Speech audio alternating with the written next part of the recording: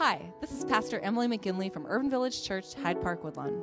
If you've been to UVC, you'll know that we seek to be three things: bold, inclusive, and relevant. We know that there are countless folks across the country and out there in podcast land like yourself, seeking a message that will bring insight, hope, encouragement, and joy as we do this thing called faith. Please consider making a financial gift to help us with this work of inspiring, equipping, and sending out agents of gospel life and inclusive love. Just go to www.urbanvillagechurch.org/give. Thanks for listening, and God bless. Our passage today comes from Exodus 2, 1 through 14. Listen for what God is saying to you. Now a man from Levi's household married a Levite woman. The woman became pregnant and gave birth to a son. She saw that the baby was healthy and beautiful, so she hid him for 3 months. When she couldn't hide him any longer, she took a reed basket and sealed it up with black tar. She put the child in the basket and set the basket among the reeds at the riverbank. The baby's older sister stood watch nearby to see what would happen to him. Pharaoh's daughter came down to bathe in the river, while her women servants walked along beside the river. She saw the basket among the reeds, and she sent one of her servants to bring it to her. When she opened it, she saw the child. The boy was crying, and she felt sorry for him. She said, "This must be one of the Hebrews' children."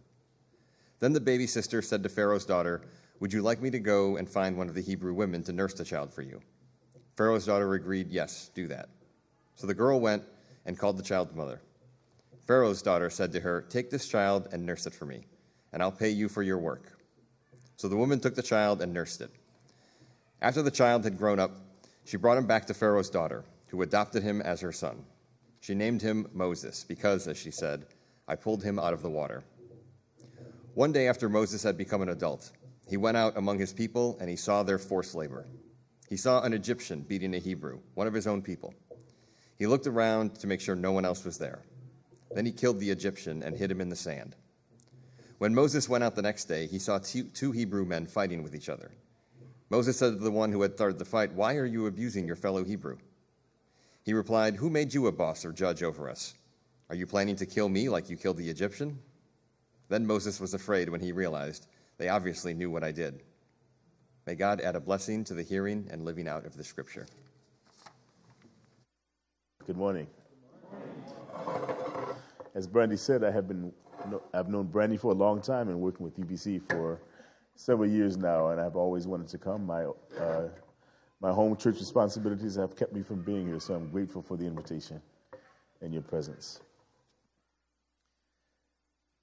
May the words of my mouth and the meditations of my heart be acceptable in your spirit, O Lord, my rock and my redeemer. So our scripture this morning tells the story of the birth and early life of Moses, the great leader. While the Israelites were being held in bondage by the Egyptians. In fact, Moses' mother was so clear at his birth that he was special, she hid him away for 3 months to protect him. But after he grew to the point where she could no longer keep him hidden, she placed her child in a basket and floated him away on the Nile. Moses is eventually pulled out of the river, this is his name, Moses, and is adopted by Pharaoh's daughter. After Moses becomes a man, he sees an Egyptian beating another Israelite, one of Moses' own relatives. Moses becomes incensed at this. He looks around and doesn't see any witnesses, and he kills the Egyptian on the spot and buries him in the sand in a shocking act of violence. There's no drama like Hebrew Bible drama. The next day, just the next day, Moses sees two Hebrew men fighting. And being the special man that Moses is, he confronts the one who initiated the fight and demands to know, "Why are you beating your neighbor?" The man looks at Moses and says, "Who are you to tell me what to do? And what are you going to do? You're going to kill me like you killed the Egyptian? Bury me in the sand as well?" Moses becomes terrified when he realizes that they know what I've done. They can see me. He's filled with shame at realizing that he is seen beyond his image, particularly when he's confronted by his own actions. And don't you hate it when you get called out on your own self-righteousness? This is the position the great leader is in. He has got a real moment of shame. They know about me. They can see right through me. As Brandy said, I'm a national organizer for an organization called Crossroads Anti-Racism Organizing and Training, and a co-leader of Crossroads Anti-Racism and Training here in Chicago. I spend most of my working life facilitating workshops and other conversations about race and racism. But also as a person who is black and gay, these conversations tend to have an intersectional worldview. In fact, that work is, again, how I came to know Urban Village Church. I'm also, as Brandy alluded to, am a cradle Episcopalian, and I belong to a church community on the west side in the Austin neighborhood called St. Martin's Episcopal Church. Also, as a disabled person, I spend a lot of time in cars and vans, Ubers, Lyfts, limousines, etc. Earlier this week, I was riding with a man who often drives me around Chicago. His name is Jamal. And we were driving from a workshop in the Hyde Park neighborhood to my home in the South Loop. It was a short 20-minute ride. And Jamal and I often ride together because there are very few people who drive disabled people in vans around Chicago. So I've known Jamal for a long time, and we started talking in the car on that short ride and picked up on a conversation that we had started a few weeks ago, the last time we worked with him. It was about 9:30, the last time I drove with him. It's about 9:30 at night. We were driving up Lakeshore Drive. It was a beautiful night. The conversation started going back to high school. Jamal and I grew up in the same neighborhood on the south side. He went to Chicago Vocational High School, CVS, and I went to Lindblom. And we had both grown up at around the same time in the 1970s. And we understand that, at least in those days, knowing one's high school told you everything you needed to know about that person. I'm not sure whether that's still the case today. As we were riding, we commented on the way that Lakeshore Drive used to be. Those of you who don't remember, the area between here and the South Loop was filled with gangs, the El Rukins, housing projects, a wall along the lake that is no longer there. The moon was hanging kind of low over the lake, and we noted the shiny new bridges that have been built across Lakeshore Drive to give access to the gentrifying communities that align the lake now that weren't there when Jamal and I were young. And as we were talking, he said something I couldn't quite hear. So I leaned forward in my chair and said, "What did you say?" And so he repeated himself, and he said, I said, "It's a good thing white people have moved in and pushed us blacks out of the neighborhood." I asked, why do you say that, Jamal? And he said, we had this land for a long time. We had this land forever right here on the lake. And for all that time we had it, we did not do anything with it. We tore it up, he said. We tear up everything we get. White people don't do that. They keep everything nice. We're just going to tear it up. We don't deserve this land. Jamal's words stung. It sent me into a contemplative silence for the rest of the trip home. And when I read this passage from Exodus, I think it speaks not only to the cruel bondage of the Israelites in Egypt, but it also speaks to what happens to us internally when we are forced to survive under the oppression of generation and generations of oppression. In more recent times in the United States, oppression has taken the form of three particular ideologies: genocide, particularly for Native Americans, slavery, African Americans, and colonialism for those of us who are other people of color groups. And those ideologies that feminist and activist Andrea Smith describes as the three pillars of white supremacy. For those of us who are people of color in the United States, the result of 500 years of genocide, slavery, and colonialism is that we have internalized the messages of these three pillars that teaches us that we are, as people of color, indeed inferior, and white people are indeed superior. That is, racism has us developing ideas, beliefs, and actions that have us in both subtle and explicit ways participating in our own oppression. Now, it's important to say here that internalization takes two forms.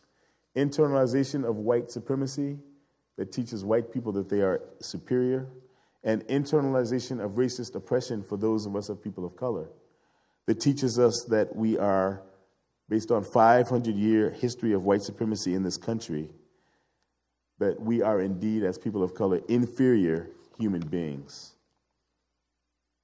Now, we're recognizing the power and impact of both internalized racist superiority and internalized racist oppression. For various reasons, I hope to focus my time with you this morning on internalized racist oppression as it impacts people of color. It is our internalized racist oppression that has an intelligent young black man like Jamal buying into and living out the belief that we don't deserve this land, that we're just going to tear it up, that white people are more deserving. And perhaps without any understanding that what may appear as we tear up everything we have has less to do with an imagined people of color pathology and everything to do with disinvestment, restrictive housing policies, destructive education policies, and all things related to the prison industrial complex. This internalization is not the same as self-esteem, I hasten to add, nor is it the same as racial prejudice. Internalization is a result of hundreds of years of systemic oppression that reinforces power dynamics that privilege white people and disadvantages people of color. Internalization is about systems of oppression that use power to appropriate the resources from people of color community, redistributes those resources among white society, and then has those of us who are people of color fighting for the scraps that are left behind. Earlier, I described it as a shocking act of violence when Moses kills the Egyptian after witnessing him beating one of his brothers. But when you think about it, should we really be surprised at Moses' actions? You know, for me, what is powerful in the story from Exodus is Moses' horror that people know who he is and what he had done, and the shame he felt as a result. The great leader Moses, who was credited with writing the Torah and leading the Israelites out of Egypt across the Red Sea, was afraid. You know, I had a conversation just yesterday with a 20-year-old Afro-Latina Puerto Rican woman who described it as imposter syndrome. She had recently graduated from Loyola, and she was troubled. She said that even though my grades and accomplishments were equal to my white counterparts at Loyola, she said she could never really see herself or shake the sense that she wasn't good enough, that she didn't deserve to be there. She felt that her hair was not right, her accent and her voice were not right, even her family was not right. As people of color, internalization often takes the shape of this imposter syndrome, a persistent internal voice that says, they obviously know that I don't belong here. They can obviously see that I'm not right, I'm not normal, I'm not good enough. I'm not qualified, and I don't deserve to be here. I don't deserve to be in this position. No matter how many degrees I have, no matter how many accomplishments I make, no matter how many times and how often I transform myself into a creature my grandmother would not recognize, I'm still not enough. And I also want to be clear that internalized racist oppression should not be seen as the same as self-hatred or self-esteem. I can have the highest of self-esteem, but all of us are vulnerable to those those messages that come from a white supremacist power dynamic that teaches us that we are not good enough. Internalized racist oppression has us as individuals with the highest of self-esteem responding to the systems of oppression that constantly seek to commodify us, that constantly seek to eliminate us, that constantly seek to manipulate us into supporting the system of white supremacy that, again, has us participating in our own oppression. That's the brilliance of white supremacy. White supremacy culture offers the exceptional people of color among us slight rewards for participating in our own oppression. You know, in South Africa, and I spent time in South Africa post-apartheid, and they used a phrase to describe me that was very curious. They said that I was an honorary white, that while I was visiting South Africa, I would be exempt from the normal rules of what it meant to be a person of color, in their language, a colored person. And I'd be given provisional access to the rights of a white person only so long as I was not actually South African and I was visiting for a short period of time with a visa that said that I would be leaving on a certain date in the near future.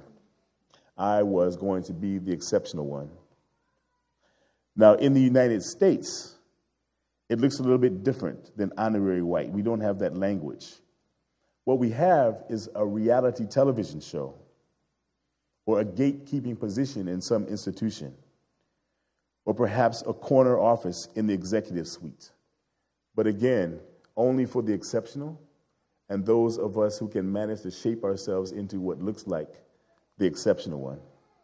And I also want to confess that it's difficult and challenging for me to talk about people of color, because I know when I do so, we might be a little bit confused or very confused about what this concept of person of color actually means.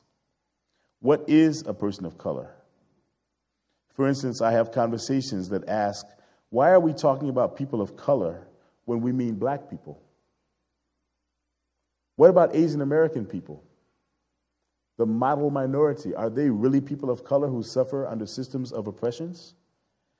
And if we're talking about black people and we can't even figure out whether other people of color fit into that, what is the position of Arab Americans and Native Americans? Where do Latinx people fit in? Where are all these other people of color in this conversation? And what about biracial and multiracial people? What about transracial adoptees? What does people of color actually mean? We have a lot of conversations that we need to have. Now, all of this makes more sense when we see this as an actual aspect of internalization. It makes sense if we understand that white supremacy employs very sophisticated divide and conquer strategies that pit communities of color against one another. It makes more sense if we think about the divide and conquer strategies that create violent tensions between people of color communities fighting for those scarce resources that I mentioned are often left behind. Internalization exists in all people of color communities, but often manifests differently within those communities. Now, when we throw in conflicts around class and gender and sexuality, what we're left with is a hot mess, rife with anti-blackness, based on a hierarchy of who is or who is perceived to be closer and in more proximity to whiteness. Internalized racism is at the root of homophobia and transphobia and toxic masculinity within people of color communities in particular.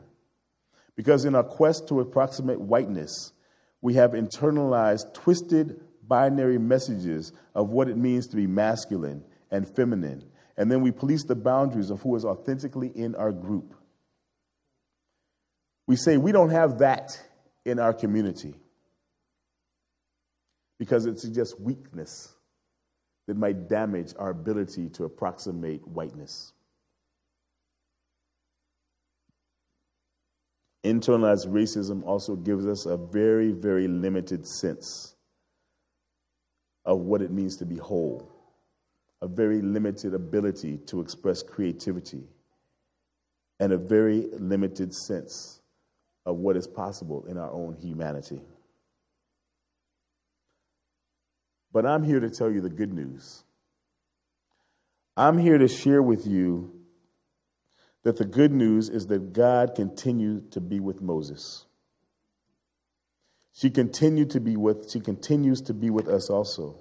The good news is that we are made in God's image, not the image that white supremacy asks us to live into. But God has given us the life and the church. God has given us this church, Urban Village Church, a church that says to the world that we are a church that is rooted in the gospel of Jesus Christ, which tears down walls and builds up life. A church where there is authentic joy in gathering to worship God and power. A church that allows us to discover that our lives working together can serve and change the world. I am here because I believe in that good news. You know, I met a young Asian American man some time ago. He might actually be a member of Urban Village Church. In further conversation, however, he let me know very clearly that he did not identify as Asian American. He identified as white. He said that he was born in South Korea and was adopted by a white American family and raised in a small town in the Midwest. He resented that society was asking him to choose an identity, a Korean identity, an Asian American identity that he did not feel comfortable with. And he was struggling. He said, if I am Korean, what does that mean for my family that is white? What does it mean for the relationships that I have established as a white person? If I declare that I am Korean, where will I fit into the world and my family? Now, I ran into him about a year later. I almost didn't recognize him. He just seemed lighter. And as we talked, he said that he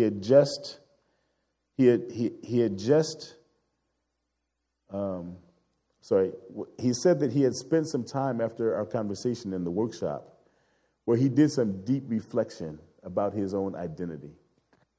And as a result of that, he reached out and actually found a brother that he was raised with as a small baby in Korea before he was adopted. And his brother had also been adopted by an American family and raised in New York.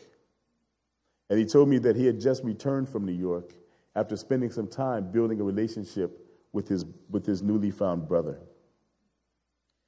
He said that he realized that he was not whole. He did not feel whole. And that's what sent him on this journey of self-discovery. He said that after doing this research and finding his brother and his family, he said that he had found a newly discovered sense of self and a sense of identity. He had begun to understand his own internalization and the source of that. And that discovery had allowed him to begin to live his life the way God had intended him to live it. He said that he had gained a sibling, but even more than that, he had gained a better relationship with his parents, and he had gained an expanded understanding of his own humanity and his relationship to the world. Our loving and understanding and benevolent God has offered this a possibility to all of us. That is the good news. Thank you.